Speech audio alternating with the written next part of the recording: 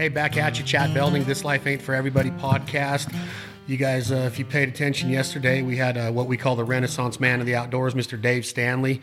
He was my guest. We talked for a good 2 hours yesterday. I learned a lot more about him and his ideologies on duck hunting, scouting, conservation, the biological makeup of ducks and the flocks and where we're going. And we even got into regulations a little bit, and we topped it off with getting new people introduced to the lifestyle of the American duck hunter, Canadian duck hunter, females, kids, doesn't matter who it is. We kind of come up with the theory that somebody needs to step up and take responsibility for trying to grow our sport and getting it back to the numbers that it experienced back in the 50s and 60s. Excuse me. So today I'm even a little bit more humbled because we have Dave Stanley again, as well as his son, John David Stanley III. And when it comes to being what I call a quote unquote killer and a master of so many different calls, and I mean Canada goose, speckled belly goose, snow goose, mallard duck. You could throw a whistle in there for a drake mallard or a pintail, turkey calls, elk calls, you name it. This kid can do it. He's not really a kid anymore, but I've known him since he was a kid. I heard he just turned, 31? 33 years freaking old. Holy smokes. And let's just all send if you guys can follow John David Stanley on Instagram, you could send him a huge congratulations that he now is engaged to his girlfriend. Name, please. Allie Beck. Allie Beck from Alberta, Canada. He went north of the border and found him a good one, and I'm talking a good one. An artiste, a fly fisherman, a waterfowl nut. She's awesome. She's been to my house several times, and she's great. I'm proud of him. Congratulations, JD. Thanks, buddy. Dave, talk to me a little bit, just real quick, what it meant. You know, we touched on it yesterday. What did it mean to you when you made that transition from being the nonstop, what some people would probably promote as in it for yourself kind of duck hunter, where we all go through that stage in life. We care about the stacks, the limits, and being aggressive with them. All of a sudden, you get married and you have this kid. And when was it time? Did you know? Was it natural that you knew, hey, it was time to get JD in the marsh?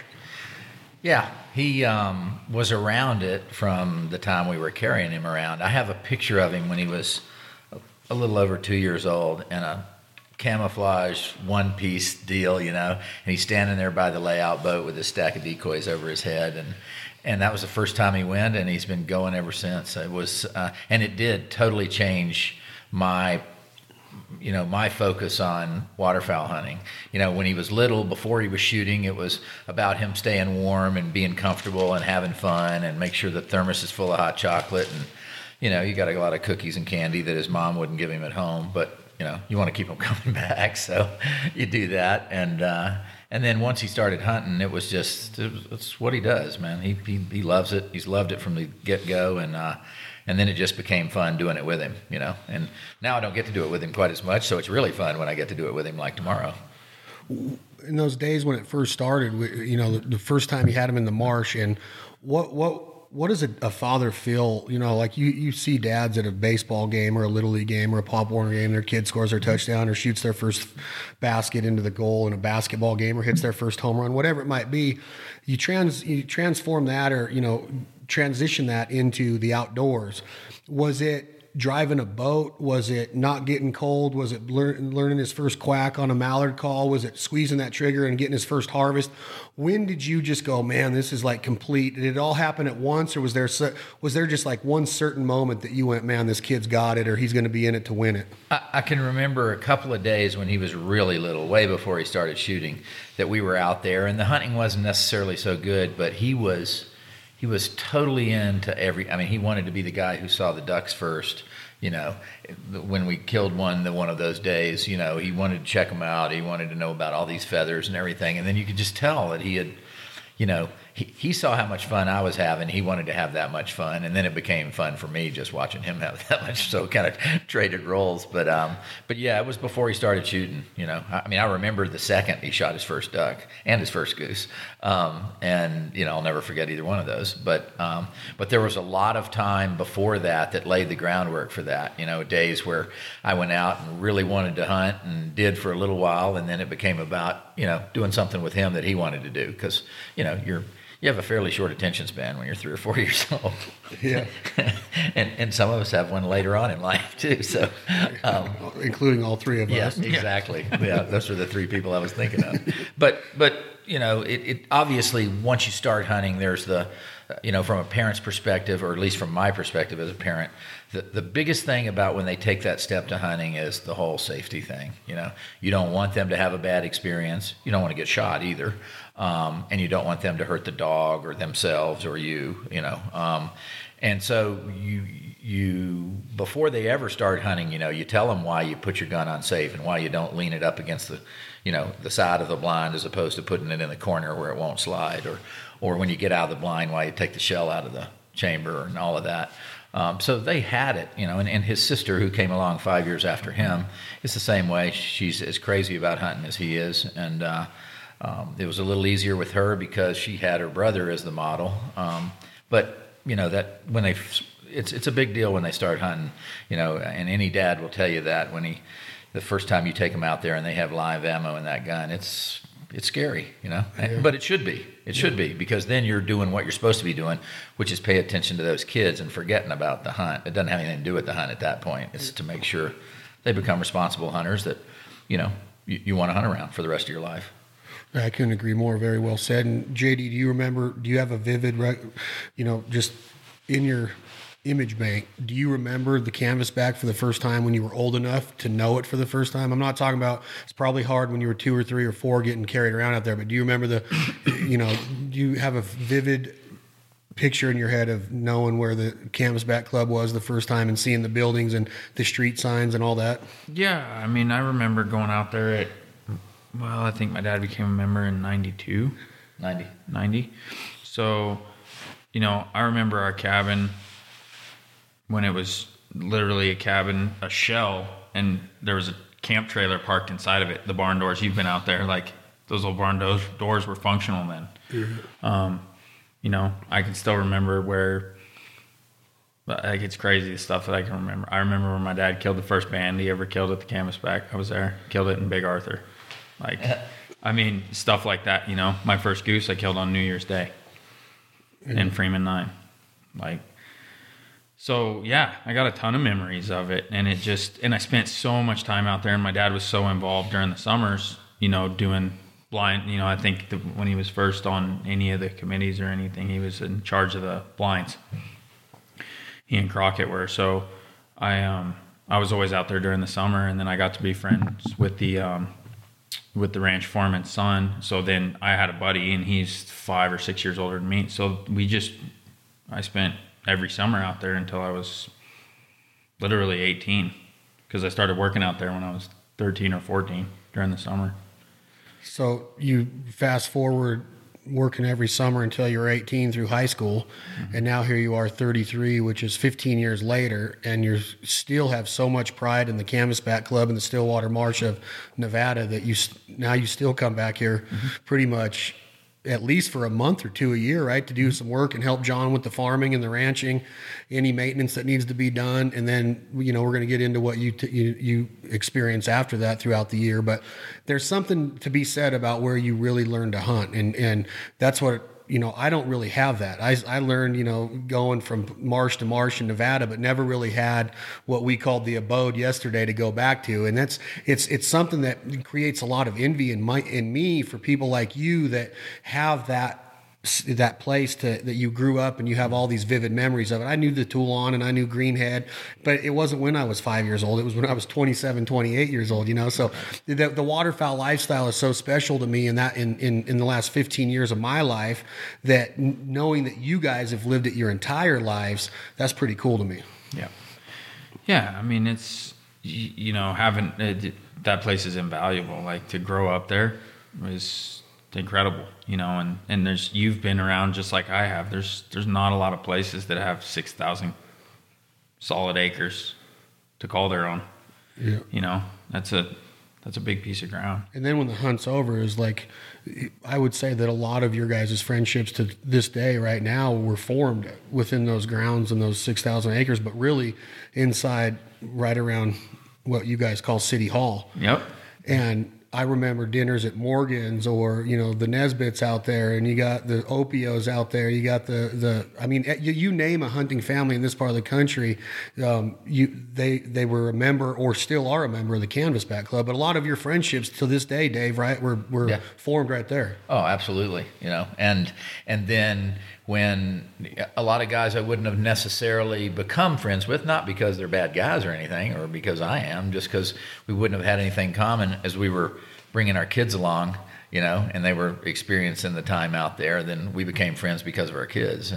And I know that John David and Katie already have, and will continue to have lifelong friends that totally came from duck hunting. The majority of your friends come from that, because that's where you make your living too. So, it's been that experience, and you're right. It's different going out in the morning, getting up at 3:30, driving to wherever you're going to hunt, hunting all day, and then driving back home, right? First of all, you're not going to get to hunt the next day because most dads won't do that 2 days in a row. Whereas if you've got a cabin and you leave the cabin at 5:30 in the morning and you're back to the cabin at 7 o'clock at night, and you get a good night's sleep and you get up at 5 and go again, it's no big deal. So that is a big plus, and not everybody has that opportunity, and we were lucky enough to, and in the right place at the right time, and the kids really benefited from it. And so did I. I mean, I'm way closer to my kids because of duck hunting and fly fishing than anything else that we do. And I would say that that's probably the most important element in this lifestyle, is the chemistry that it brings between strangers and the bond that it forms between father, son, father, daughter, husband, wife, whatever it is, extended family, immediate family, or a total stranger. You get in a duck blind with them, chances are you're exchanging phone numbers, right? Yeah, absolutely. And John David, I want you both to think about this. I'm going to ask your dad second, but if you wake up in the morning or you look at the forecast the night before, what do you hang your hat on as your day to be in the marsh? Private on the Canvasback Club or in the public area right next door? What do you want to see when everything aligns for you, when you know it's on? And talk to me about what the migration's doing, what birds are around, what is the weather, what give me the atmosphere at what you like to see in that area of Nevada. So I think more important than anything than wind or any of that is moon phase and temperatures.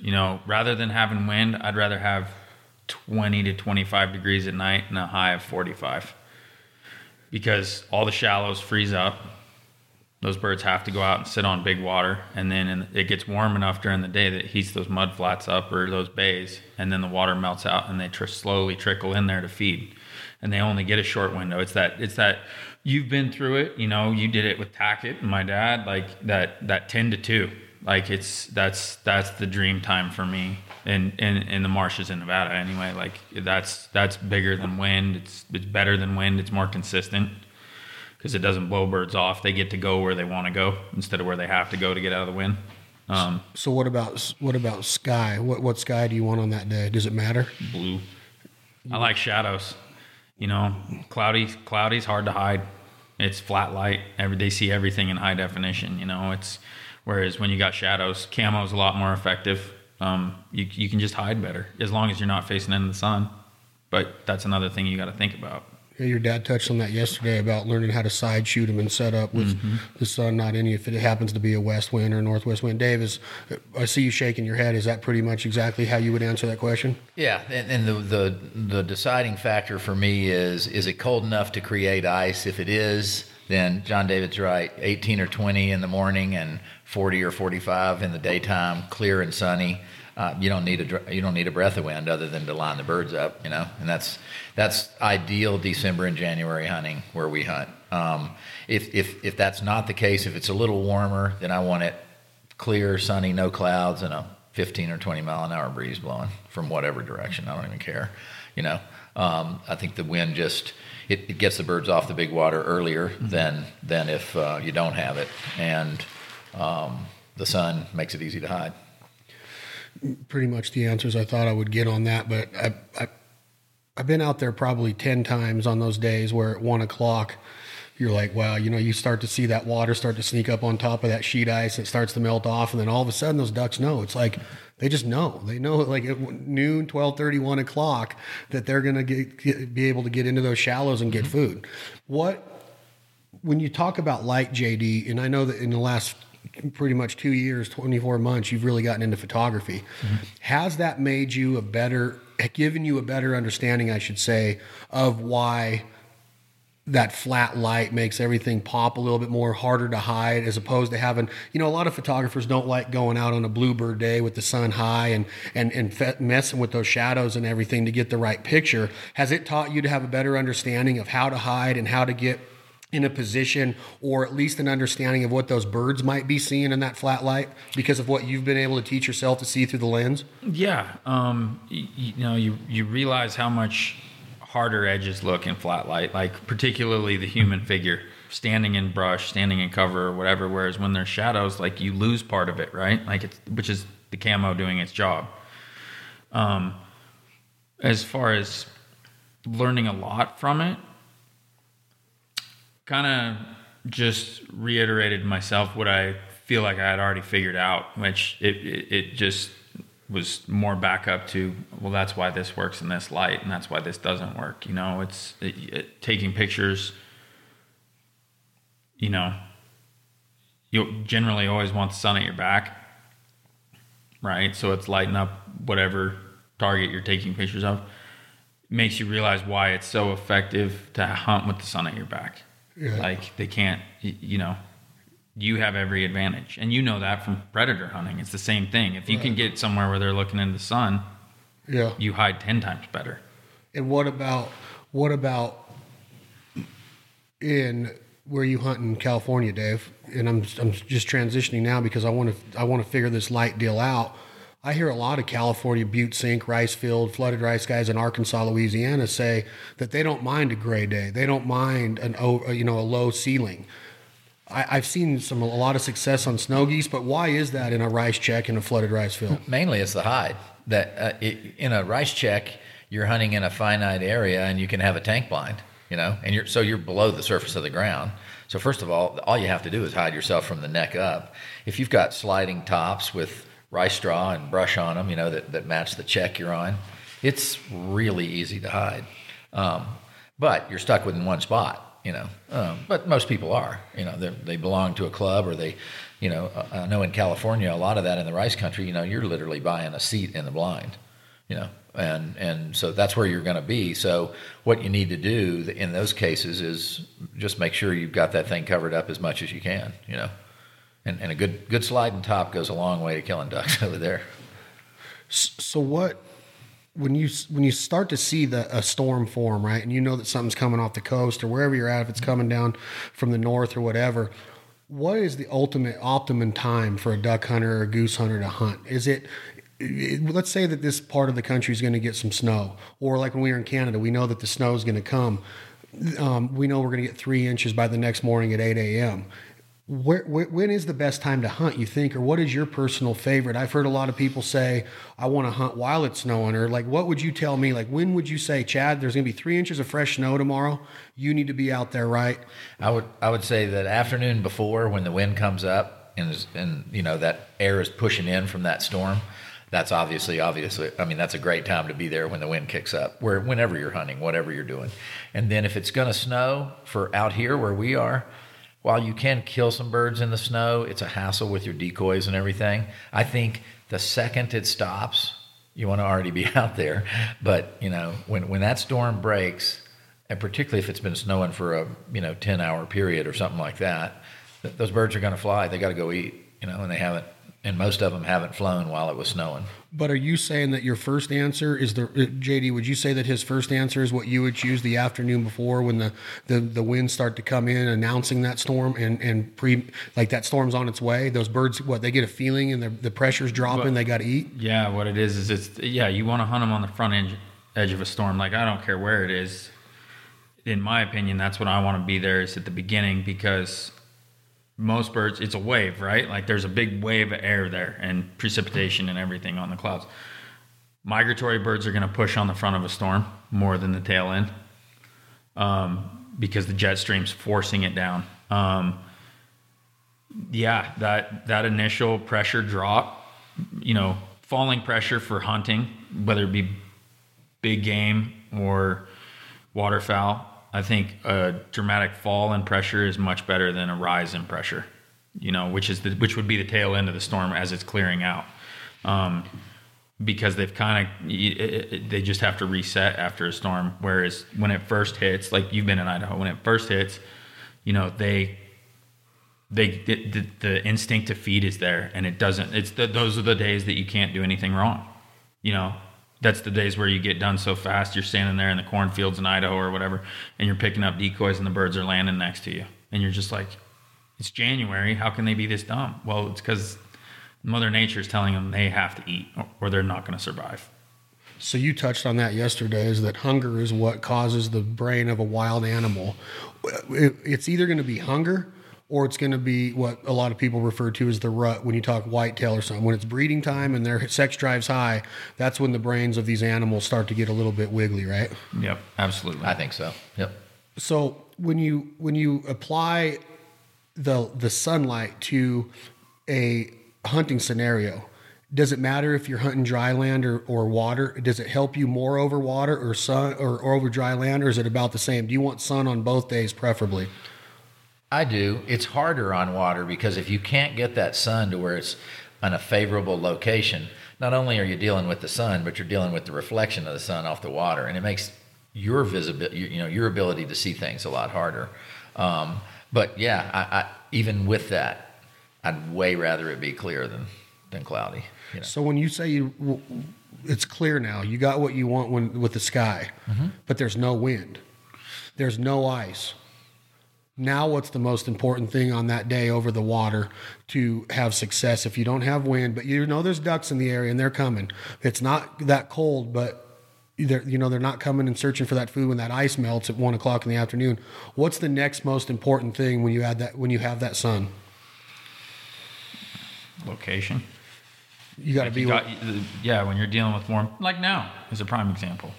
It's super warm, but there's a bunch of ducks around. Scouting's everything. It's you really need to be where they want to be because not that many of them are generally moving when it's warm. They're moving after hours, so you gotta maximize those few opportunities that you're gonna get. I think you really need to be where they want to be. Wind, obviously, wind's helpful in that situation with no ice. But so when you say wind, your dad you taught me the importance of a jerk rig over the years, and you hear it a lot with duck hunters. Ripples. You need to have ripples, right? You need to have that water stirred up. And I've been really paying attention because in the last 4 or 5 years, since these drones have become so utilized in what we do, I have our guys fly them over bodies of water that in the summertime, and just looking at water, and it's amazing what the difference is with ripples on the water. Because the fact is that ducks don't really quit moving, right? When they're on the water, they're always kicking their feet pretty much to stay in one direction or the other, to spin around, or even when they're sleeping. So how important are ripples to a water hunt if you don't have wind? And your dad and I touched on it yesterday, JD. A jerk rig is probably one of the most important tools in a water duck hunter's arsenal, right? Absolutely. Movement's everything, and it's not always. From hunting in the timber, like it doesn't even necessarily have to be movement of the decoys, but movement of the water, kicking water, standing next to a tree, kicking water. It's making that water look nervous is a big thing, and it's a big confidence for them, for the birds, because that's what they're used to seeing. They don't see stale water or flat water. They see ripples.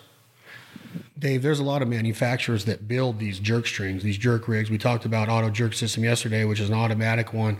Let's say that you go out in the marsh this afternoon and you forgot it 90 miles away, but you have to have it, no wind. Is there a quick fix to this? Is there an easy way that a guy what materials does he need, and what's your favorite way to build one in a hurry?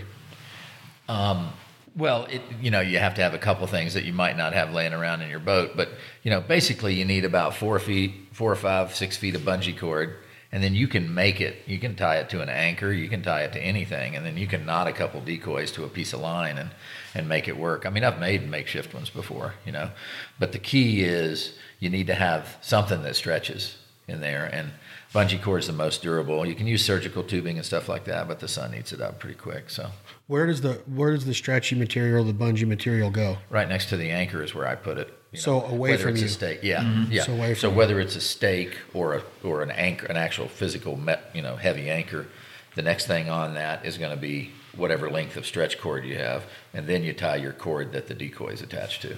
So the ideology behind it is that in your hand or whoever's controlling or working that jerk rig that day has a hold of a non-stretchy material, but when they pull it, they expand that stretchy material that's anchored off, and when they let go of it, it blows back towards the anchor, shaking those decoys. Mm-hmm. Yep.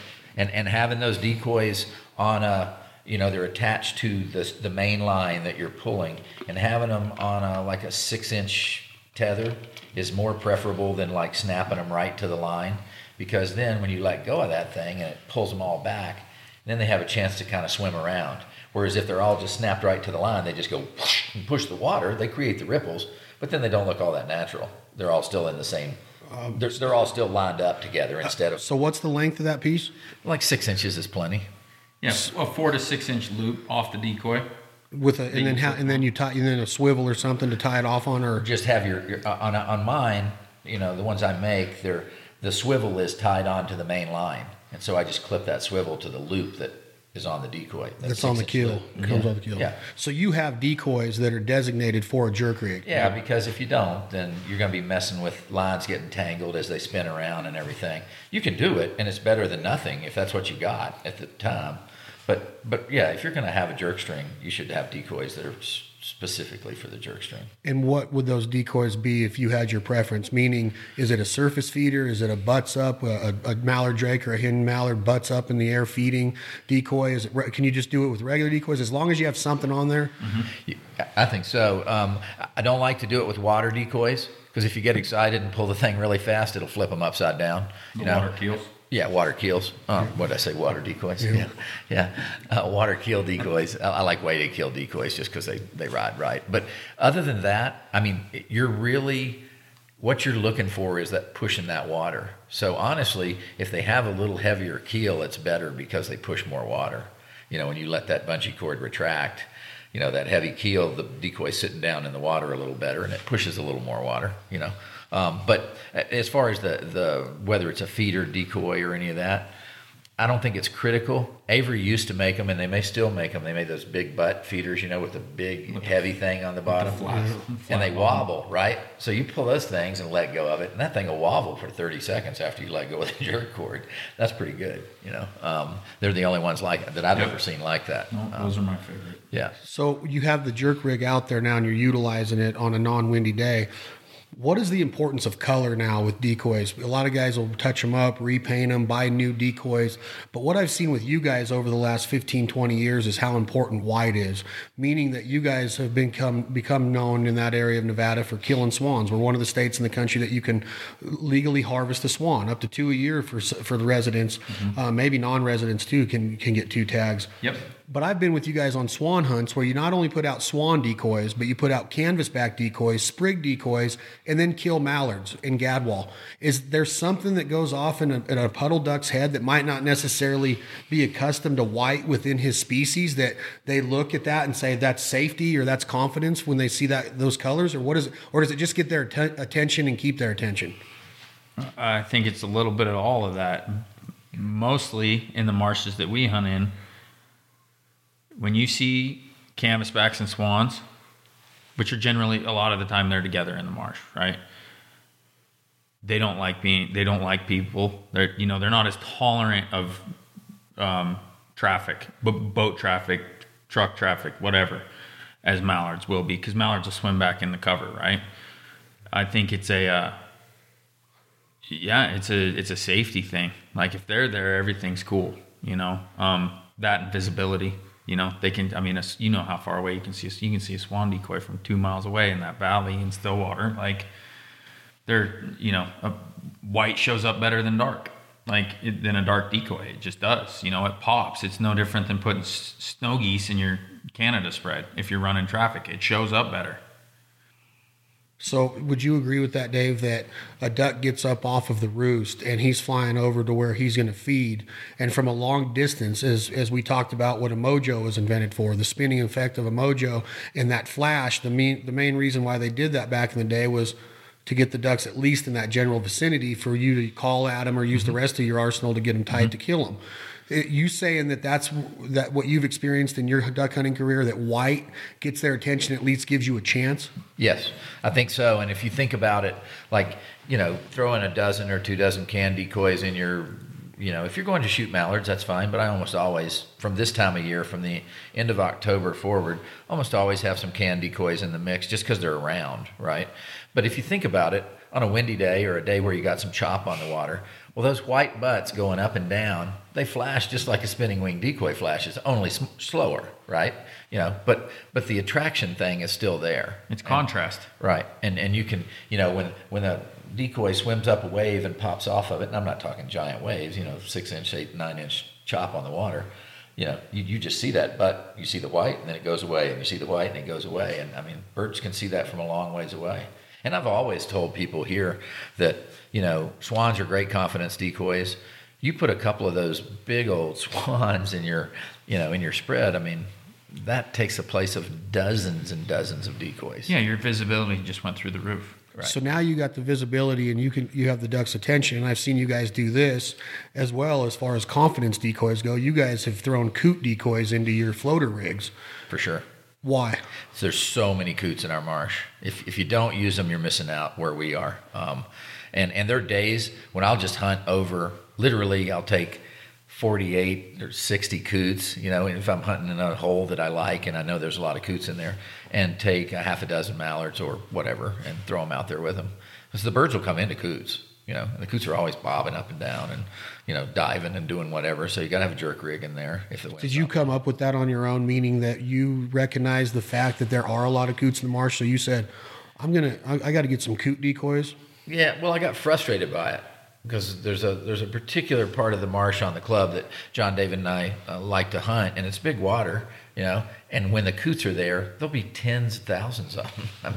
It's crazy how many of them there are there. And, so if you've got 48 or 72 or 96 of them, that doesn't sound like a lot, but it is if the birds are flying back into cover and you got a bunch of coot decoys around, because everywhere they're landing, there's coots. You better have some coots. Mm-hmm. So when you say coots and upwards of thousands of coots in an area, they're born there because the coots don't migrate, right? No, they migrate. Sure. Coots do? Yeah. They do. They fly? They fly.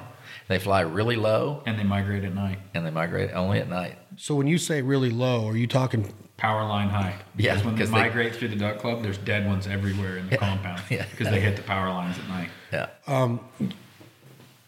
Are they coming from the same area that most of our ducks are in the tundra and the breeding areas? Are they where are coots from?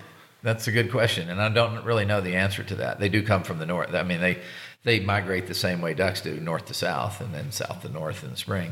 But I honestly don't know how far they go or particularly where they come from. But we don't have them. We have coots in our marsh year round until it freezes solid, and then they leave.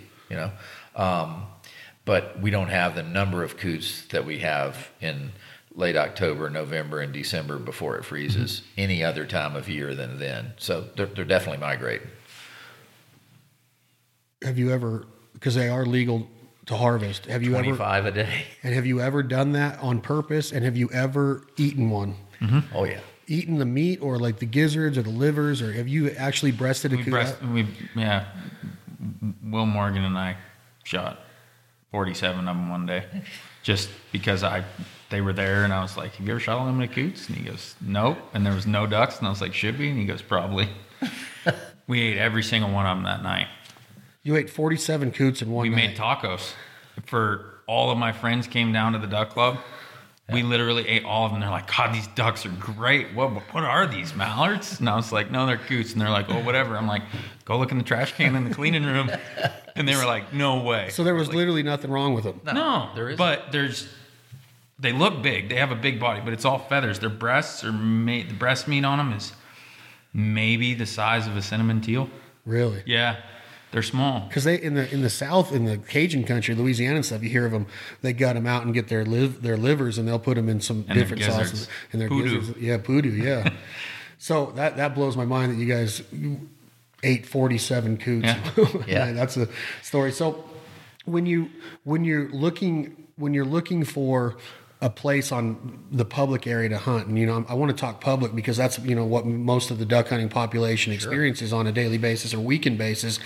What do you want to be in an area to where there's less activity of hunters, which means there might be less ducks, or do you want to because there's a lot of times where the ducks will build up in a certain concentrated area, and that's obviously where the hunters are going to go. You personally, Dave, do you see that and say, I'm going to get a little bit away from that and just kill the ducks that I do get? Or do you go in there and like the hustle and bustle of trying to compete with that much on a public area? What would your advice be to somebody?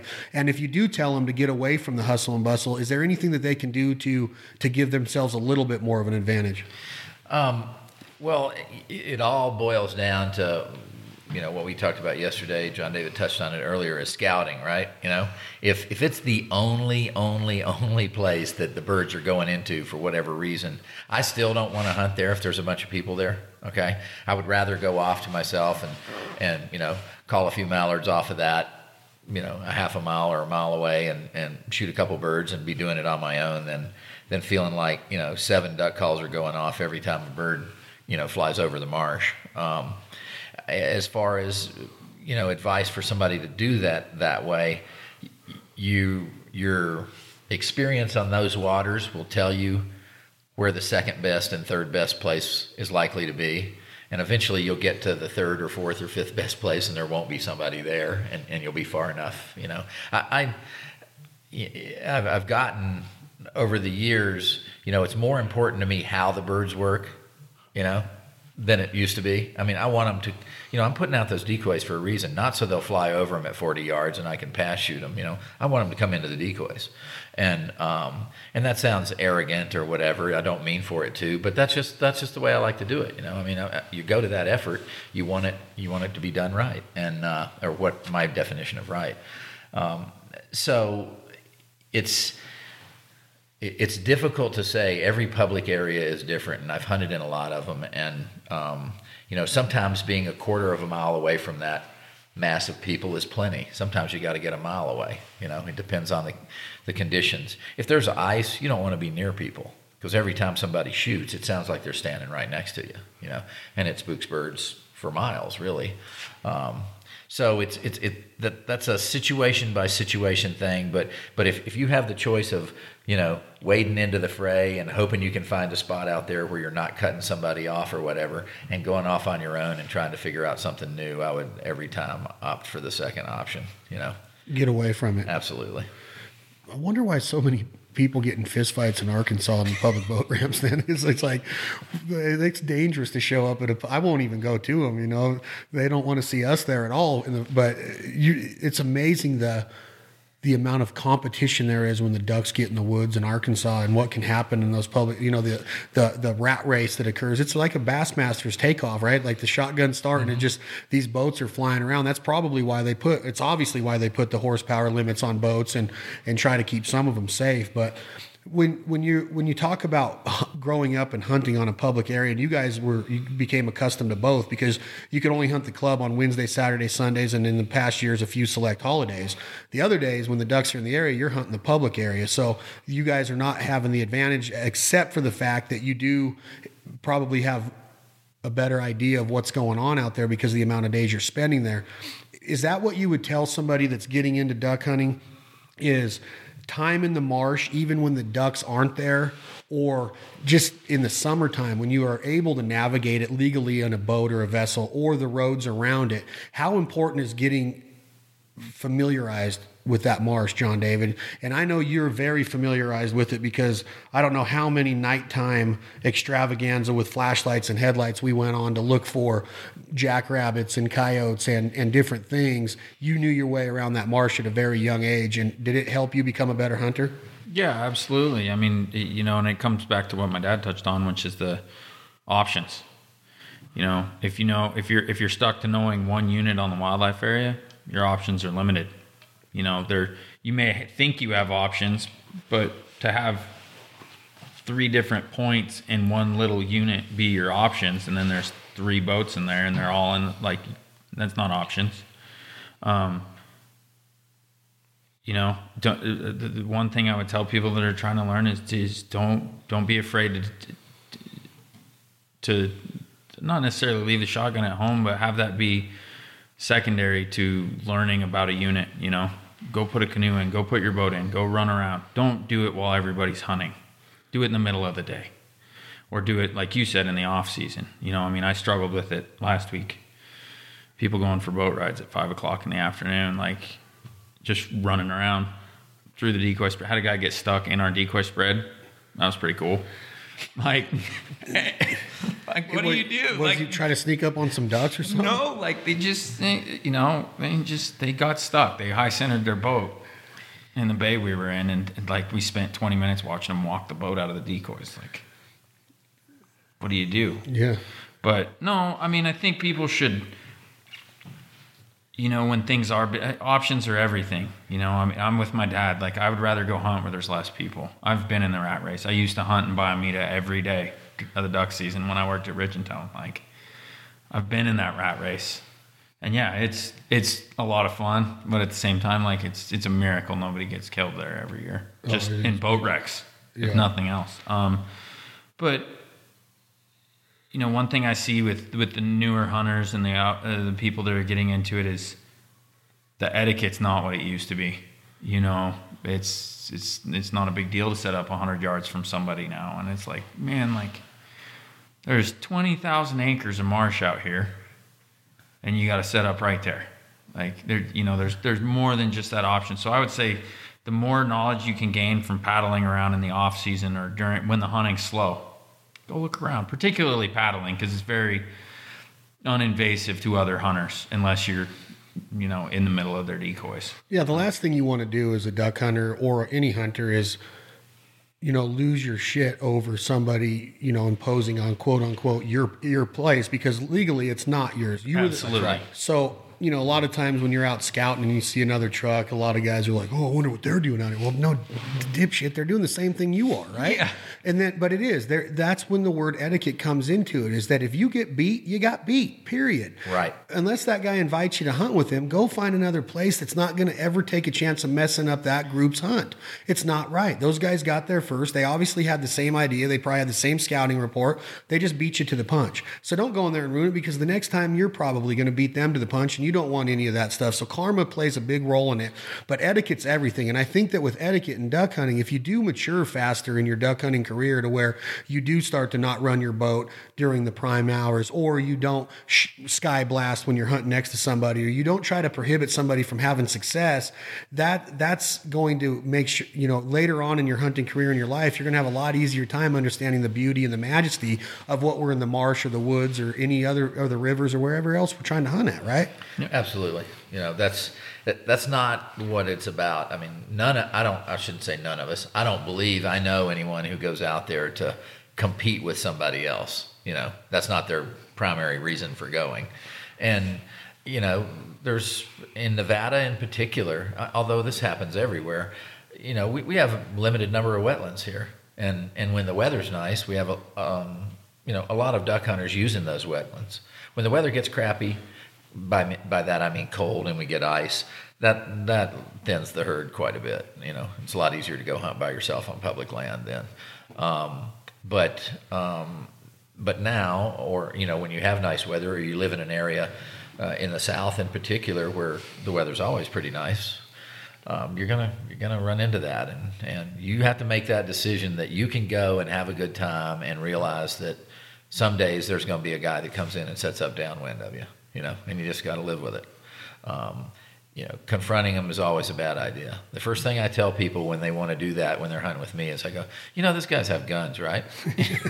I mean, let's just keep this, you know, in perspective here. And people do stupid things, and, you know, there's no reason to get in an argument when you're out duck hunting. I mean, you don't want people to do it to you. And I've had people say, well, we need to tell that guy.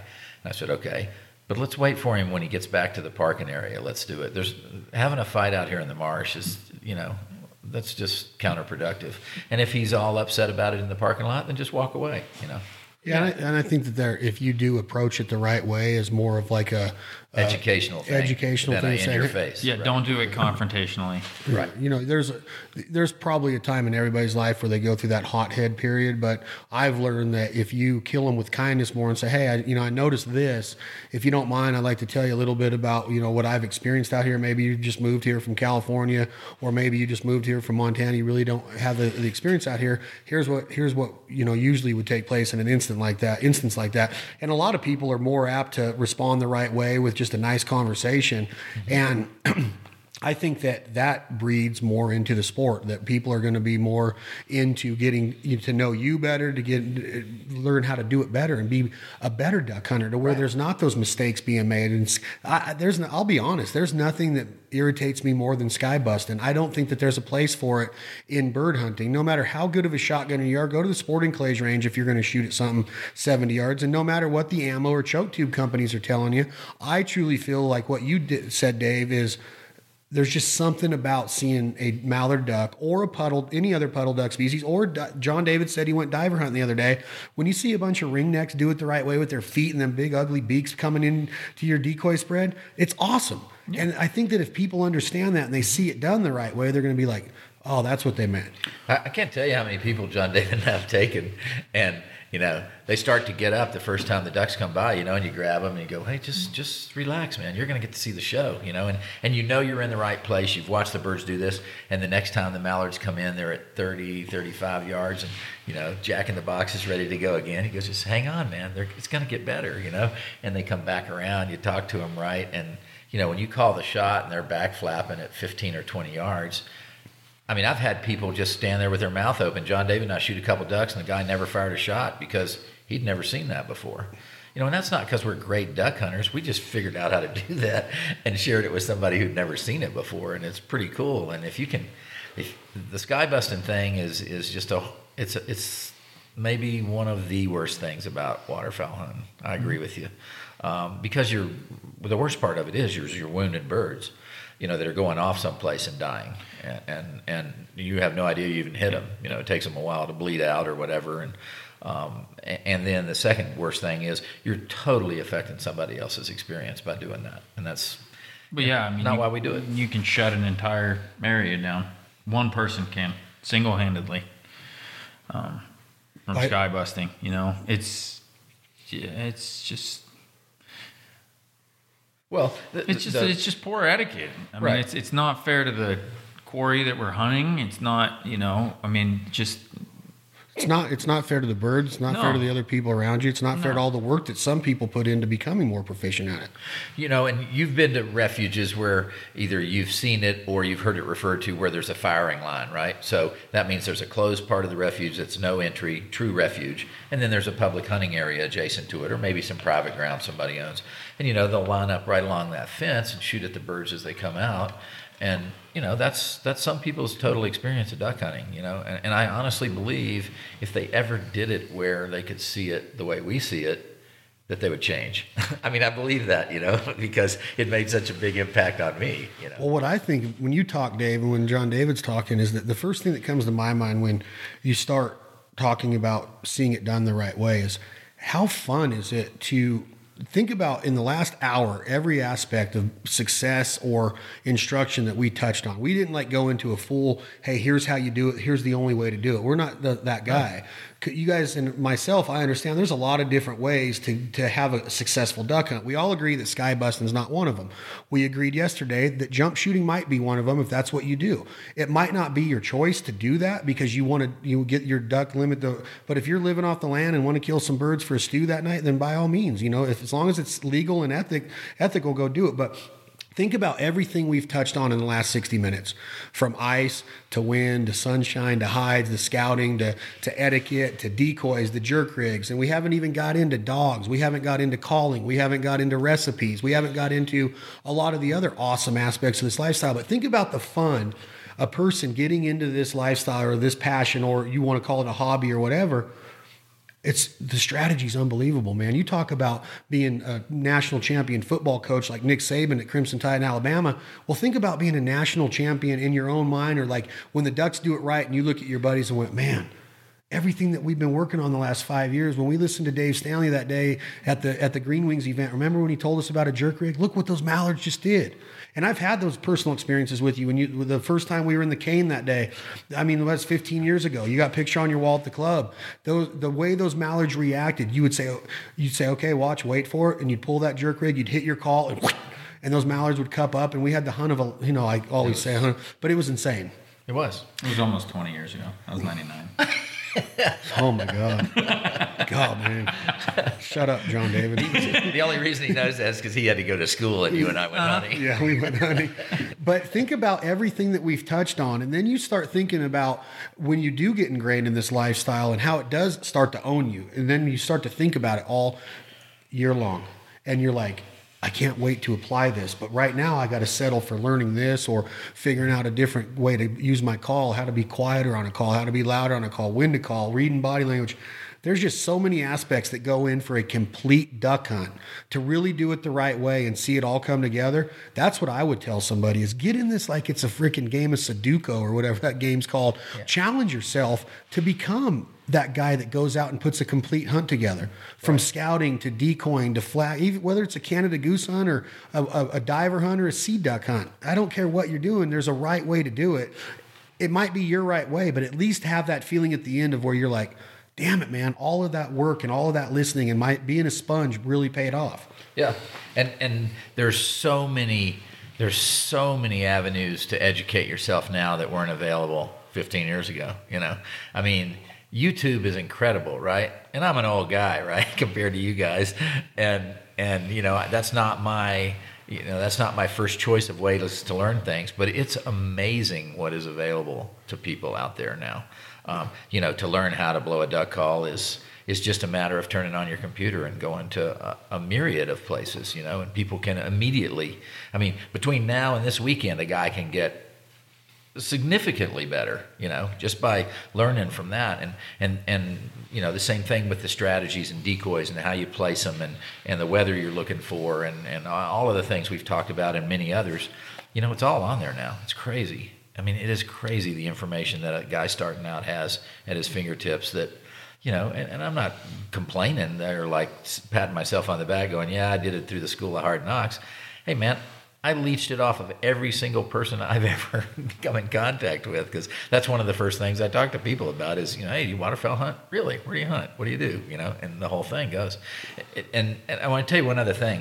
It still amazes me. I get to the place I'm at now to where, nothing is quite like when those birds make that last turn and you did everything right and they're going to come in. And there's no doubt about it, they're going to come in. And it's not even the excitement of the shot. It's just getting to see that movie run one more time, right? And for me, I hunted with the guy who started me hunting was my dad, right?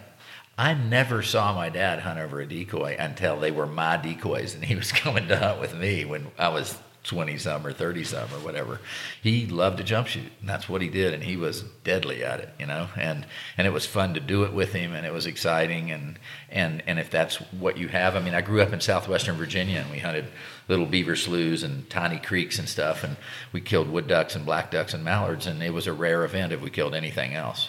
That's what we killed, and that was fine. But it was a wonderful way to hunt, but we weren't affecting, it wasn't like we were walking around somebody's decoys and jumping the ducks right behind their blind or something. There wasn't that kind of deal, There weren't people set up in those areas because they didn't lend themselves well to it. So anyway, there's a place for all of that, and jump shooting is exciting, I got to say.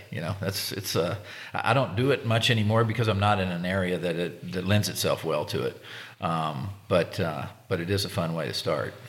You just brought up a lot of things that made my mind pop on a lot of different topics. One of them you said, and this applies to the club and duck camp and in fun times.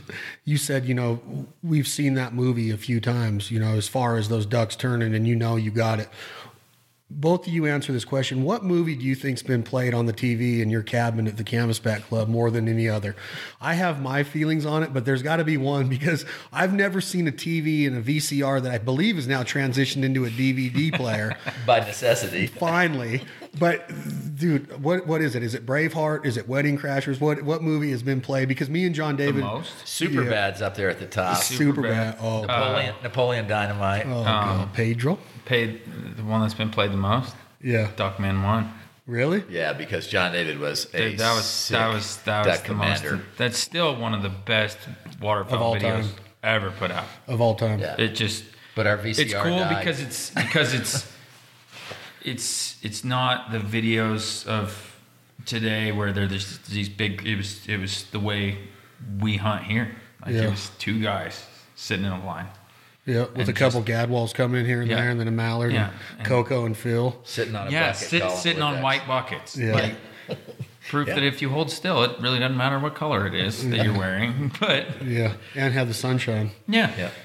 Blue sky. That He's right, and our last VCR tanked out a couple of years ago, so we haven't seen those in a while. No, that- but you're right, that's part of it too, you know. And my daughter, one time we were driving out to the duck club, and we were past all the stores and out on the gravel road, and Katie looks at me and she goes, "Dad, did you get the little white donuts? You know, those little powdered white donuts?" And I go, "Oh, I forgot them, honey. We'll get them next weekend." She goes, "No, Dad, it's part of it. We got to go get them now." And you can bet I turned that car around, drove back to the grocery store, and got them right then because it was part of it for her, you know. And those things are important, you know, whatever it is. And anyway, that is. it almost makes It's you all get part lost of for words, huh? Right. This does. lifestyle does. It does. And so the movies at the cabin that you and I and all of us have seen a zillion times and whatever, that's all part of it too. You know, I mean, you remember that. And when you're in a group of people 1,000 miles away and some guy's making a joke and he quotes a line out of one of those movies, you can see it in your head just like that, you know, just Yeah. like you could see the last mallard that came in, you know. And it's all part of that duck camp experience It that we is. preach It about. is. And Dave, why is the music of John Prine? You when you scout, when you're chilling, when you're processing meat, you're always listening to John Prine. I've seen him live with you. What is it about his music that has turned you on so much over the years? Is it the Americana value to it, the lyrics? What is it, his songwriting? Because he is a genius when it comes to lyrics. What is it about John Prine? I think he's a great storyteller. So, you know, you can follow the reason for that song, you know, as you're going and doing whatever you're doing. His guitar licks are fairly simple, but well placed and well done. And you know, he's kind of the everyman guy playing the guitar. He doesn't have that great a voice, but he's got a great song and good you know, and a good melody with it, and he makes it work, you know. And he sings about regular guys and regular stuff, you know. My definition of regular guys and regular stuff, for sure. So like Dear Abby, you consider those lyrics like is that one of the better John Prine songs of all time? That's a good one. I mean, the guy makes you laugh a lot of times. Make you cry too, but he makes you laugh a lot of times. Yeah. What about you, JD? What are you listening to when you're getting ready or scouting or getting fired up for the duck season or anything that goes into your lifestyle? Are you a Metallica, Slipknot guy now? Or are you a country guy? Who you rolling with mainly? Man, you know me. Like I'm all over the place like you. Like last year's scouting tune was Blackstreet, No Diggity, Really? all the time. Really? I don't know why. It's just No diggity. yeah. You just have you have a good day after scouting, listening to that song, and that becomes a song for the season. You know, I mean, yeah, it can be anything from Cowboys from Hell by Pantera to like John Prine, John Denver. Like it just depends. Yeah. It's cool though to know the role that simple things of lyrics of what John Prine says in his songs, or like somebody like Philip Anselmo Pantera, that it sticks with you because music is passion and it's a lot of life. And I think that's why so many musicians hunt, and I think that they just enjoy both sides of that passion part of life.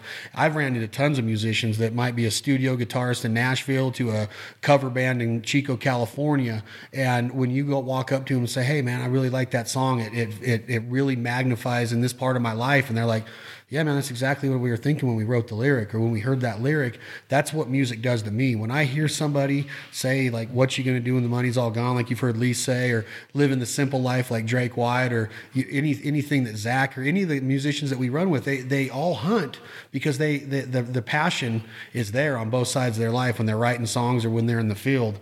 And I wanted to touch on that because I've been seeing a lot of news of John Prine lately of his new tour and how he just went into the Hall of Fame, and it's amazing what people say about that man. When you think about Americana music or country music, a lot of people don't really even know about John Prine in my circle. They know Willie Nelson or Waylon or Merle or George Jones or Chris Christopherson. You know, that area of music, Don Williams, Johnny Lee. You never really hear like, oh yeah, we were throwing down with Mickey Gilley and John Prine. No, you hear those names I just said. Yeah. But if you sit down and really break down John Prine, and the song Angel from Montgomery is probably in the top 5 songs ever written in all of mankind. I think it was it Bonnie Raitt that made it a number one? Yep. And the lyrics in that song, the last verse about how could somebody go to work in the morning and come home in the afternoon or in the evening and not have a damn thing to say? Is that how it goes? Yeah. Think about what they're saying. Drake touched on a lyric like that too. Like everybody's on their phone, but nobody's talking, but we're all on our phone. And we're sitting across the table right now, 20 years into our friendship, and reliving memories, talking about instruction and how to apply different things to the waterfowling lifestyle. And we're having a blast doing it. At least I am. You know, I can't speak for you guys. You're probably like, man, will you shut up so we can get to the Duck Club? Not at all. But think about what those lyrics do, and think about what that lifestyle does and what conversation does and how many doors it opens to talk. We just talked about it's better to talk to somebody if you feel that they're in the wrong. It's better just to let bygones be bygones and say, you know what, there's an easier way to get through this. And that's what music does for me. If you listen to the lyrics and not just the beat or the drum or the percussion or whatever, you really will start to get a different perspective of different thoughts from different people and start to have a better understanding of different people and why they might be doing it that way and why they might not. That's what I get out of music. I would agree with you, and I think you have done a lot with the Foul Life in particular. You've made music a monster part of that, both by the people that you invite to hunt with you, whether it's Zach Brown or Drake White or whoever, Leith. That's great, and because they're presumably good guys, and you enjoy their company, and they enjoy your company. But those guys like it, I'm sure, because it's totally different than being on the road and being in the studio and everything. It's a break from their real job, right? But you've kind of combined it to where that's a big part of the Foul Life is the music thing, and that's cool. Yeah. I mean, it is. And I don't have TV. I see the Foul Life. I come over here and watch it when you guys are editing the shows, But it's a huge part of it, and you've done a great job. You and your team of Tom and Clay and whoever else have done a great job of combining that and making that an important part of it. And I think that it goes back to that ideology of the lifestyles and the different walks of life that do come together because of duck hunting. And you have, musicians, you have Army veterans that have fought for our freedoms. You have athletes, you have doctors, you have lawyers, you have janitors. All of these different walks of life have come together in one part of this country or another, or in Canada or in South America. Just the other night we had dinner here, and all of a sudden we had our cook and our main concierge from Argentina that are up here learning the American way of cooking. And right now in a higher end fashion, they come to our wild game feed the other night, and we all had a blast, and we met because of a duck. And I think that that's what those celebrities or quote unquote celebrities appreciate about it, is that once they get the duck camp, there's no celebrity anymore. They're just in duck camp. Yeah, it's all up to Mother Nature. Yeah. They're humbled. The amount of humility or the level of humility that they have to be around a campfire and not being, they understand that they're going to get asked for their autograph when they're out in public or get a picture taken or a selfie. But sometimes that gets old. A lot of the times that gets old. They're just people. And in their lyrics, if you listen to it, that's what they're trying to say is that, hey man, we're regular guys. We're just dudes that we're blessed with an instrument that might sound better than Chad's does in the shower. Maybe sounds better. Don't know yet. There's no proof, scientific proof. It's hard telling.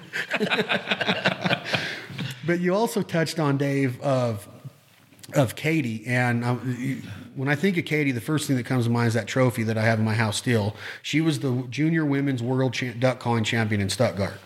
John David's placed in the top 10 over 7 times now of top 10 finishes in Stuttgart on Main Street calling. Your brother Alan has competed on stage in Stuttgart many times. You've been a contestant representing the state of Nevada in the World Duck Calling Championships in Stuttgart, Arkansas. Do you remember the first time you watched JD or Katie in a contest? Is that a vivid memory of was it in Nevada, a small sanction contest? Was it California? What do you remember that day? I do, as a matter of fact, and it was with John David. I can't say I remember the first time Katie blew in a contest because it would have been the 100th contest that John David blew in at that point. And but yeah, and you know that my perception of competitive duck calling is, unfortunately, it seems to be waning a little right now, and that's just my perception, and that's an easy perception to get out west because there are not very many contests out here. You know, but I hear people who are into it. I mean, my brother's a call maker, and he and I just spent a week together in Alberta, and he said, "Yeah, it's not as popular as it used to be." You know, and that's probably just a wave. You know, just like, you know, bird populations or anything else, they go up and down. But it was great for my kids, and you know, think of all the times on the road, wherever we went on the road. And when I say we, I'm talking about you too, Chad, because we almost always went together.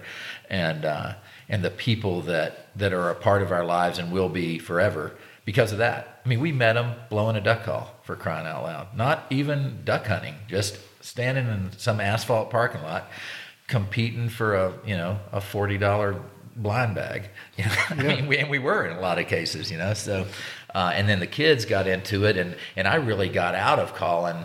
I beat John David one last time and told him he was never getting another shot at the title. And he was already better than me a lot, and he was 11 or 12 at the time. But I did tell you, I was just going to ask exact words, didn't I? I was just going to ask how old he was. Yeah. He was 9. Yeah, exactly. He couldn't write yet, but he could blow a duck. Yeah. But, you know, that was something totally. If you had asked me that when I was 25 before I had kids, if I thought that would ever be a part of my life, I would have said no. Because it just happened, and I had kids that just went, "Wow, this is the coolest thing, Dad. We want to do this." Okay, you know, and that's what we did. And we did it with you, and we did it with lots of other really, really good people, some of whom you're now in business with, and you know, I mean, they've become lifelong friends and whatever. And it's funny when you run into those people down the road, whether it's a year or 10 years down the road, it's like you just pick it up and go from there, you know, because you know we all have a common experience. And, you know, there are always going to be people that you're friendly with. What about you, Jay? Do you remember the first contest? You remember the first big win? Is there something that stands out in your mind? Because you're known as a hunter, there's no doubt about it, but you're also probably just as well known as an all-around badass competition caller when it comes to ducks and geese. You've competed in the World Goose and had success. You competed in the World Junior Goose and won it. You've, like I said, World Meat Duck, World Duck, you name it, regional, state sanction contests. You've been on stage against the best. Is there one that stands out right now in your mind of whether you got your hand raised with the trophy or not that day that you could say, man, I'm glad I went to that contest? One contest? Well, I don't care. I mean, you've been to millions of any contest. I don't. One contest? Well, duck or goose? Duck. The North American Regional. Which is Kansas City? No, it's in it was in Moline, Illinois, and that was that may be the biggest contest I ever win. You know, there was more people in that contest than in the world. How many? 73. 73 callers. And what'd you draw in the first round? Do you remember? Was it later? I don't remember a whole lot from the contest because my buddies we might have partied a little hard the night before. And Steiny had to lie to the lady at the front desk at the hotel and tell her that I had a heart condition and that they needed to give him a key because I was late for sign up. And so Steiny paid my entry fee and I ended up beating him. Really? Oh yeah. And, but you know, that was, those memories were fond, but, that was just, as far as contests go, you know, I mean, that for me personally, that was in my duck calling career. That and the Arkansas State. That was the one for me. The Arkansas State, because You competed in the Arkansas State? yeah, when I was working at He won Richardson, it. I won it. You became a resident? Yep. And you won the Arkansas State? Yeah. Yeah. That's That's like the last one that you can. Well, no, there's not one then. right after that. Not then. It used to be the night before the Worlds, but I called in it when they changed it, and it was in March or April. But it's still the Arkansas State. Like my name's up there with Trey Crawford. Jim Ronquist, Johnny Stevens. Mahfouz, like all these, the biggest names that will ever. That's cross pretty the much the stage. worlds, unless you're from Iowa and you blow an echo. The Arkansas State's pretty much the worlds, right? Yeah. I mean, I love Rick Dunn, I love Echo. I'm just saying that historically, it's kind of been Arkansas, Iowa. There's been a Louisiana champion lately, maybe even an Alabama champion. There at one time there was a California champion of the world, David Jane, and then so you win the Arkansas State. How many callers were in that? 30 some. Not a ton. Anybody I know? Yeah, I think at that point, Brad Allen, Phil Green, Daniel. Dew, Will. Nathan Davis, Will McBride, like all of these guys have all finished. Brad Allen's 3-time world duck calling champion. Yeah, he was and a badass. very good. I wish I got to see him more. I always thought the world of Brad. He was. Me too. His new duck calls are awesome. They are. He and I were going back and forth there a bunch when he won his first world. Who is the absolute best competition duck caller of all time? That you've heard. The absolute best. Yeah, that you're like, I don't want to follow him. I don't want to compete against. Well, of course you want to compete against the best, but who is the baddest ass Main Street single reed J frame blowing guy that's ever walked onto a stage? Trey Crawford. Really, because of he won it in 3 different decades. His feed chuckle's phenomenal. He could blow a hell call that you could hear from Stuttgart to Britain. Like he had it all, right? Yeah, he's just not only that. Like Trey's a good friend, and that's one person I wish I would have got to compete against. But why is he the best? Why? I'm just talking technically and mechanically. Why is Trey Crawford? You hear that a lot from people. John Stevens has won it 3 times and won every contest known to man. Barney Califf won it on 3 different calls. There's a lot of guys that are still living that have had tremendous success. Mm-hmm. Brad Allen, who owns Elite Duck Calls in Arkansas, won, you just said it, 3-time world champion. Why is it always Trey Crawford that rolls off somebody's tongue when they say that he's the... And you've hunted with him, Dave. I remember your story of the time you showed up in the woods and you're like, holy shit, listen to this guy blow this call. Like, he's special. Like, he's an amazing duck call operator. But why? Why is he always said to be the best of all time? Because if you've never heard him blow a call, he just... It's the horsepower that's behind it. Like, There's nobody like it. No one. I mean, his ducks, it's not a planned cadence. It's not 5 notes and 7-note hens. It's not just the dig dig dig dig dig dig dig dig dig dig dig dig. Like, it's, you hear him blow a routine and you close your eyes, that man is painting the picture. Like, every lick he hits he's calling ducks. It's very raw. It's not, from a technical routine standpoint, and just as far as everything being perfect, John Stevens proved he's the best. Like, still is. But Trey was, I kind of feel like, and Butch told me this. He goes, sometimes, he goes, John David, he goes, you blow a lot like Trey. He goes, because when you screw up, it's bad. But Butch Richard. But So is Butch a big reason why you can operate a duck call the way you can to this day, John David, or was it more of his emotional support that gave you, or was he pretty hard on you mechanically as well? Butch, I learned from my dad. And my uncle got me into contest calling. And then really, because we didn't have YouTube and stuff, like my uncle would send me VHS tapes of contests. And that was how I learned how to blow routines. Because nobody out here was really doing it. And then from there, I think I finished second in the world in 07. And then I went to work at Rich and Tone, and that was when I became really, really close with Butch. I lived with him for a while, and he and I were really good friends. And Butch was hard on me, you know. I mean, he flat out told me we were watching him. He goes, I want to show you something. I'm like, all right. He goes, you should have won the Worlds last year. He goes, well, basically, Butch just called me a pussy and told me that I should have blown the routine that I blew in the second and third round and the first round and not been careful. And I never forgot that. And Butch always goes, he goes, if you're going to lose it in the first round. But at least give yourself the opportunity that if everything goes right, you're within a point or two. Because to make up, I mean, I think I was 7 or 8 points behind in 07 after the first round, and I got beat by 1. Which is almost impossible to make up. Yeah. At that level of calling. I beat everybody in the second and third round by multiple points. Wow. Like, I think the last round, I got perfect score is 300. I got a 296. Damn it, boy. Like, no. Wow. You know, I mean, but Butch was hard on my mechanics, and he made me a much, much better contest caller. I mean, he's the lessons he taught everybody and the kids is invaluable. Like, there will never be a replacement for Butch. Never.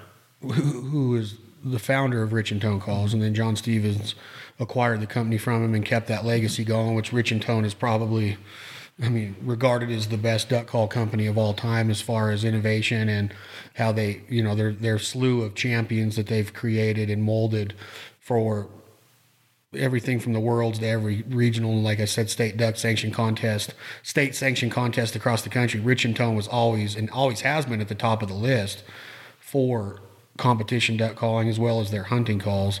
When you talk about what it takes to stay at that level, when you lose by 1 point in 07 and you play second in the Worlds, to be at that level, when you're those judges are listening to those competition callers at that level, and to be consistently in the top 10 every year, you're pretty much a world champion, in my opinion. You don't get pinned it a lot, or you might not get the trophy or the check or whatever, but there is something to be said for consistency. To be valued or judged that high consistently is very hard to do. And when you start talking about the guys that you're competing against, you've competed against John Stevens, you've competed against Daniel Duke, you competed against Brad Allen, Barney Califf. I can name them. I don't know if a lot of people listening are going to be into the competition part of calling or who's been very strong at it in the last decade or 15 years, but you've competed and beaten almost every single one of them on the duck call stage. And then you transition into short reed goose calling and having a ton of success in that. And when I show you this right here, this picture here, or this name right here, what does it signify to you? What does it mean to you to see that? That's how I learned how to blow short reed. Right. That's who's responsible for it. Tim Grounds. Yep. I had the short reed way. I still got it.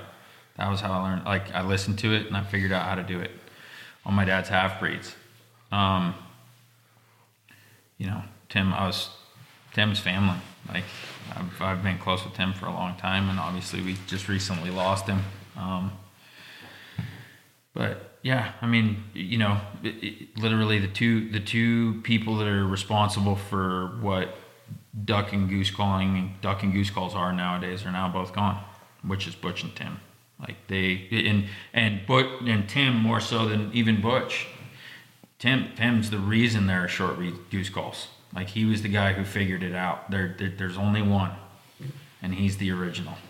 And that's, you see the outpouring on social media and everything when Tim passed away. Like, he's not a small deal, and it's amazing how many lives he affected, mine included.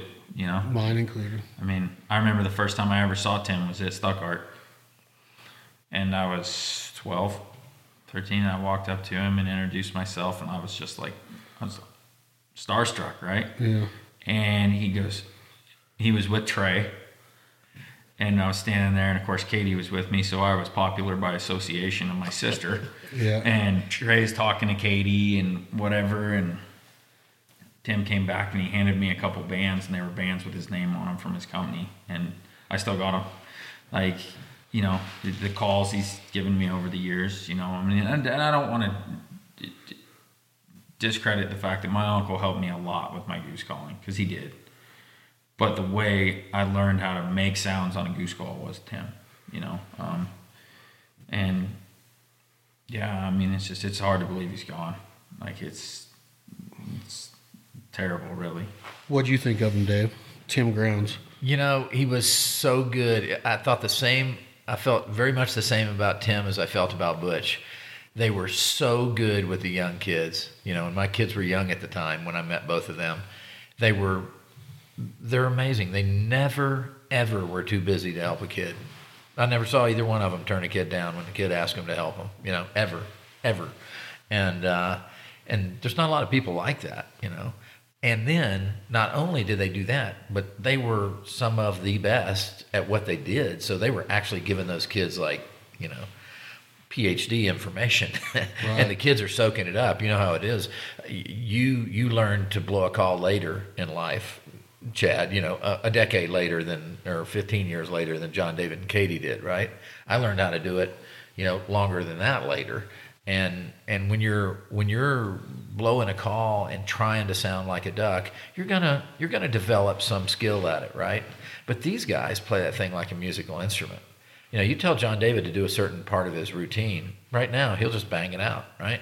And I got to start from the beginning, because it's all one thing to me, right? And those guys, I mean, Tim would tell him when he came off stage, he goes, hey, you know, in that third part where you did this or that, you need to clean that up, or you need to take that out. That's not good, or whatever. And John David just look at him and go, yes, sir, you know. And he would. And he didn't have to do that. Tim didn't have to do that, you know, to take that extra interest. You know, Butch, you know, I'll always be fond of Butch for the way he treated John David when he lived in Stuttgart. And as John David said, he lived with him and became personal friends with him far beyond work. And but Butch Butch is synonymous with teaching kids to blow duck calls, and we need more people like Tim and Butch. And unfortunately, as John David said, you know, both of those heroes of his have passed away recently. And but you know, there's other guys out there that'll do it, and John David's one of them, hopefully. Yeah, I've hunted with Tim. I got to sit with Mr. Butch and had him tune duck calls for me and give me some pointers, even though I was never on the level, even though I did compete in the World Duck 3 times, winning the Nevada State contest by pretty much disqualification every time from John David. Thank you for squeaking, you squeaker. But if you look up on the wall right here, Dave, you built me this shadow box, and in there is the Rich and Tone call collection of 3 signed calls, one by Stevens, one by Ron Quest, and then one by Butch himself. And I was lucky enough to get that before he passed away.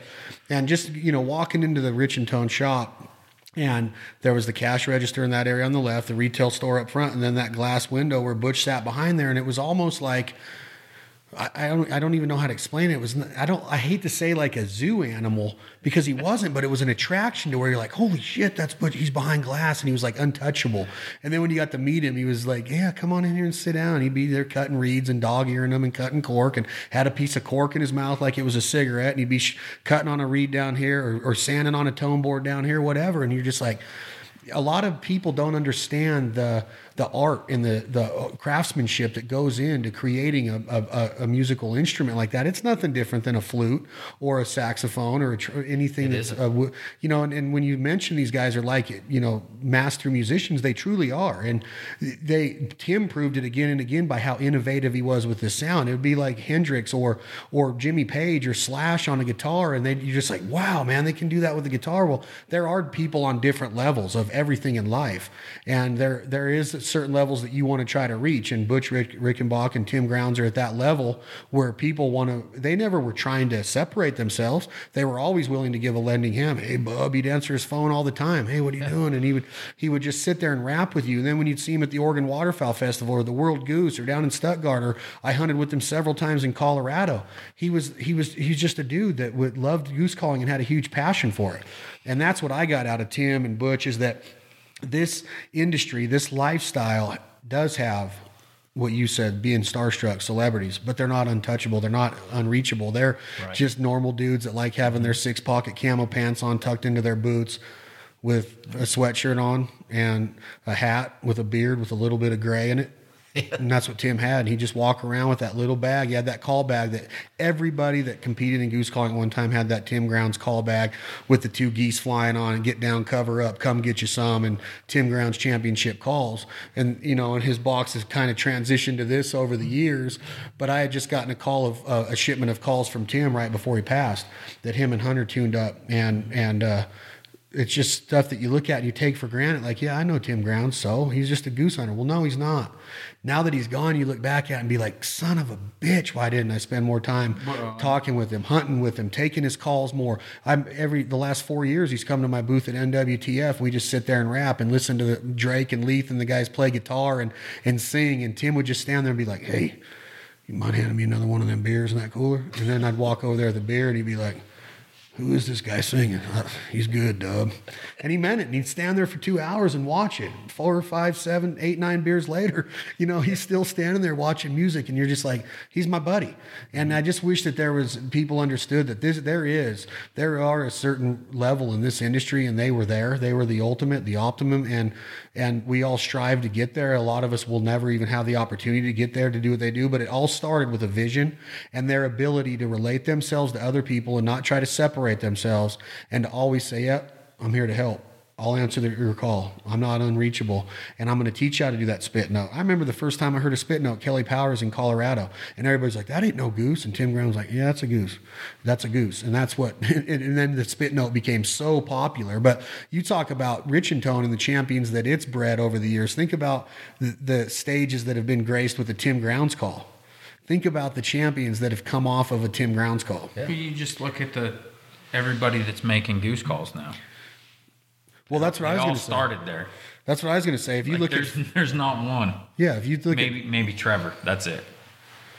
Well, I mean, he still had he's new. He still had a lot of influence from Tim. Freddie Svoboda, Freddie, Boyles, George Lynch, like the list. Sean. Kelly Powers, Big Sean, everybody. Scott Trinan, me at one time. Mm-hmm. You think about what Tim, as a businessman, you have all these guys in your corral, and they're all working for you and they're all winning. They all got that Tim Grounds Championship call logo on their vest and on their hat and on their website. And you have a lot of pride working with Tim. And then all of a sudden one falls off, starts his own company, and it happens again. All of that. And he's sitting there looking at it as an entrepreneur going, well, by God, are these guys using me as a stepping stone? They see my designs and my dedication to innovation, and then they just take it and run with it? Or should I be proud that I'm, creating all of these minds to go out and try their own thing? And it's a hard thing to answer. It's a hard thing to think about or put yourself in those shoes. The first natural reaction is to get pissed. Right. Whoa, man. Whoa, that's my lifestyle. That's what I do. I answered your phone calls. I built your calls. I personally tuned them. I engraved them for you. I supported you at contests. I paid your entry fees. I came and watched you.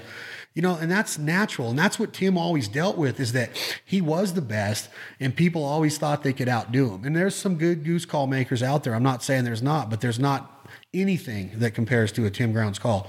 And I'll go to my grave saying that. There truly isn't. Would you agree with that, John David? Yep.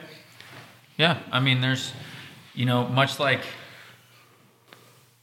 the dog call industry, like in being around Butch, like Butch kind of had the same issues, right? And then as call makers, they all have mutual respect for each other at some level. And, there was a time there where Tim didn't get along with everybody, no different than Butch. But, it came back. They came back around and mended all those,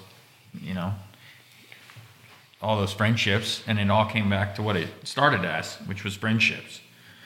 And, yeah, I mean, Tim's calls are, they're it's what started it all. His kid's pretty good too. No, that's what I was just going to ask you. Who is? Yeah. I've said this in public. I've said, who's the best competition goose caller of all time? Hunter Grounds. Hunter Grounds. By far. Yeah, I mean, if I had to tell you, there's space between him and the next guy. If I had to tell you 3 to bet on every day, it'd be Hunter, Robbie, Wade. You take Wade Walling and Robbie Iverson over Kelly Powers. Yep. You would take Wade Walling and Robbie Iverson over the Dameron brothers? Yep. You would take Wade Walling and Iverson over Phil Hudnall? You didn't say yet, but you're shaking your head. You would. Really? Yep. Even though as consistent as Phil was, still is, he's a badass goose caller. You would take Iverson and Walling What call did Wade Walling blow? GK. GK. Yeah. And Iverson was Tim. Yep. 3 worlds. Big Sean won his worlds on a Tim if he won the worlds, but he placed high in it. He's won several big ones. Second. You talk about goose callers, and you talk about Gary McCree. He's another one that's one of the best out there. Who? Big Sean.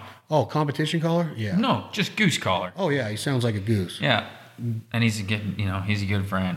He's a good dude. He's got a lot of that Trey Crawford power behind him when he would blow a call. Yep. Just keep the call full of air the entire time and just hammer it.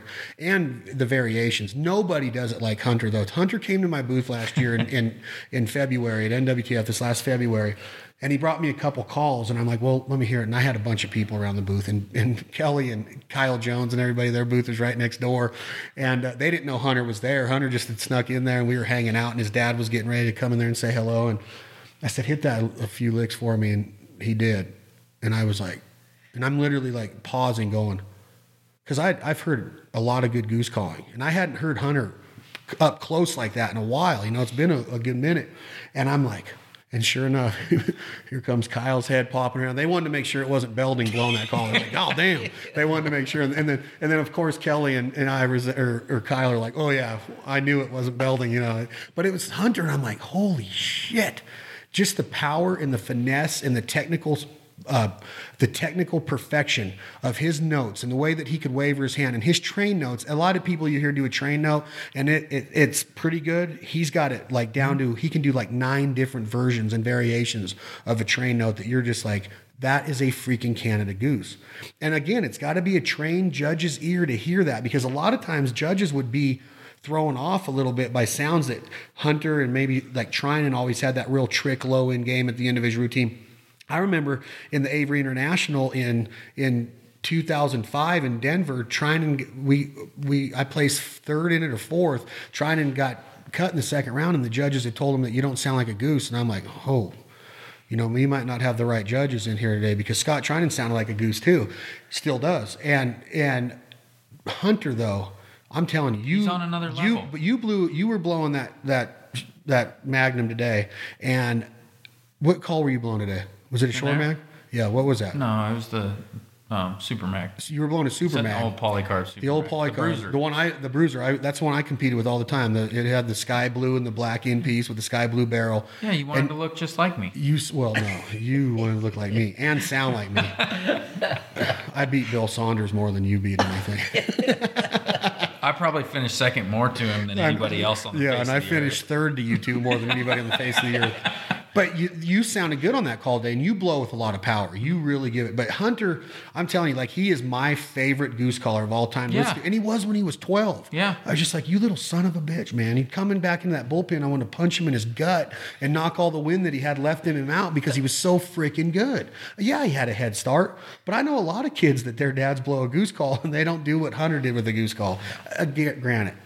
Reese Stevens probably has a little bit of a head start being around Jimbo and Butch and John every day in that shop, no doubt. There's no doubt that he does, but he still has to. He still has to have the drive to do it. He still has to have the drive and perfect it. It's not God-given ability. You got to teach yourself how to control a call like that. And you have to do it right for 90 seconds on call too. It didn't. Nobody questions someone like Reese is a good example. Can blow a call for sure. He can, but then. The difference in Hunter and a whole lot of goose callers is he can do it perfect when you just say go. Go grab that call real quick, JD, that you were blowing. Sorry, Dave, I wasn't trying to interrupt. No. Say it again. What are you saying? No, I was just saying that Hunter can do it on demand. And all good callers can do it on demand. We were talking about that earlier. He plays an instrument. He's not blowing a goose call. He plays an instrument, and those are all notes that instrument will make, and he can make all those notes. And he can make notes you and I never dreamed of making. When you say on demand and you say blow this certain part of your routine, it's almost like you put that into the hunting scenario of, well, you see these geese doing that. Well, you don't start at the beginning of a routine every time when you do it. You got to recognize that body language, those instincts. Your instincts have to kick in, right? Right. You have to be able to say, oh, they're doing this, I'm going to give them this. They're not doing this, so I'm not going to say this. And that's the thing about, I get asked so many questions about, hey, when you're calling, what are you looking for? Why are you making these sounds? Or when do you know when to say what or not to say what? And I think that, again, we touched on it, Dave, is that you have to go. You have to be out there and understand. It's just like me and you sitting across the table in a business deal. Mm-hmm. If it's not time to bring up the business deal or the cost or the proposal, then it's not time. I might have to take you golfing or get you a couple more beers in you before I bring up that part. You got to learn how to read people. You got to learn, hey, that girl's into me because of this, so I'm going to go and I'm going to do this, but I'm not going to go over there and just put my arm around her and say, hey, you're with me. That's not the right approach. You got to say, hey, you want to dance? You know how to swing? You got to learn how to read people and what they want. Same with calling wild animals. And I think that when you compare competition calling to hunting, a lot of people would have that mindset that, oh, those guys are just up there making a bunch of noise. They're not. Most of those dudes can hunt and they can read birds and they can apply those sounds to get birds closer and entice them. Because if you're saying the right thing to me in the human vocabulary, you're going to get in tighter with me. You're going to get closer to me, right? It's natural. Same thing with wild animals. If you're saying the right thing at the right time, that elk you might need him 15 yards closer to get that 40-yard shot we talked about with the bow. Well, what if you don't know what to say to get him those 15 yards, or you say something at the wrong time that scares him 10 more yards away, or he takes off, right? So there's a lot that goes into the ideology of competition calling and hunting. The main thing it did for me is that it gave me year-round practice. Right. It gave me year-round theories from different people going to these contests, not to mention the friendships and memories and good times. But it gave me the ability to have this entire arsenal of control. It taught me how to control a call better, to where it took me a lot longer to get it than, say, a 10-year-old kid probably, because I had a lot of bad habits already. I think that the number one thing that it taught me, though, is, hey, I can get down on this call and I can stay quiet, but I can still be effective with it at the right times. I can let the call do what it was built to do and get a little bit louder on it. And that's what Tim would always teach me, is that, hey, clucking and moaning will kill him. You don't need to be the fanciest. But if you can get to that point to where you can start making all of those different sounds that you're learning at these contests, it's still goose. Right. It's still that closing effect that gives that wild animal the confidence of saying, hey, I got no other choice but to go there. Because that sounds real, looks real, it is real, right? That's absolutely right. And if you think about what game calling has done for the three of us and what hunting has done for the three of us, it's good that we can sit back and reminisce about somebody like Tim and know the effect that he had on us. Yes. What the effect Butch had on us. And I don't know if there's anybody else in the country that did as much for calling as those two guys did. And I'm glad that all three of us got to know them on a personal level, and we're better for it. You know what I mean, JD? Yep. Yeah, absolutely. What's your fondest memory of Tim? Man, I got a lot of them. I mean, just the way he took care of us, those of us that he considered friends and his close calling, guys that were blowing his calls, hanging out with him in Easton when he'd rent a house and all of us would stay there all together as a team. Like it was like being on a soccer team or on a baseball team again. Like all of us from all over the country were back together, and it was like we'd never left yet. We hadn't seen each other in 365 days. Those times are irreplaceable. There, hanging out with him and Hunter and Duke Levan and all those guys and Jared Perkins and everybody up in Oregon at the old Oregon Waterfowl Festival.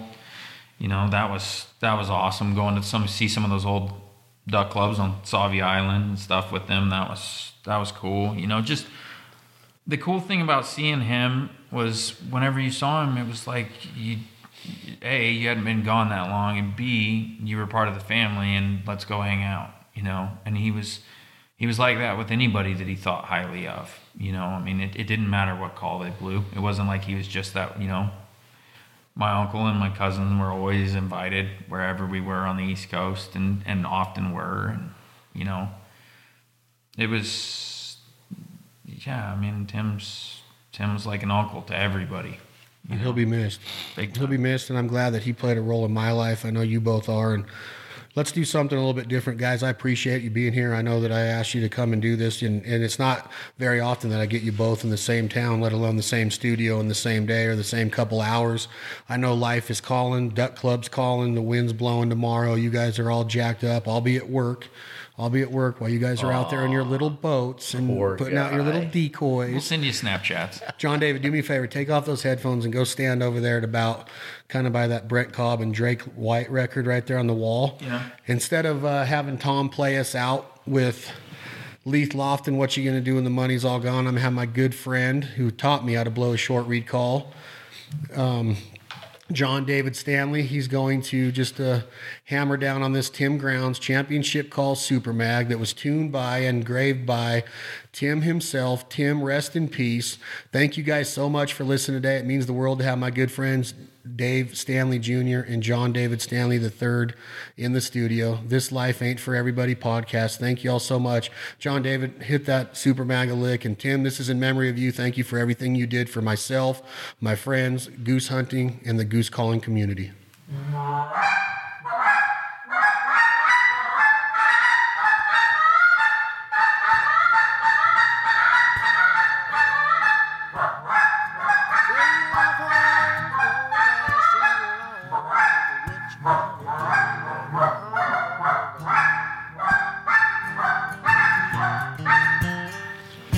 Thank you, Tim. Rest in peace, John David. That sounds awesome. Again, guys, thank you for all the support. This Life Ain't For Everybody. See you next time.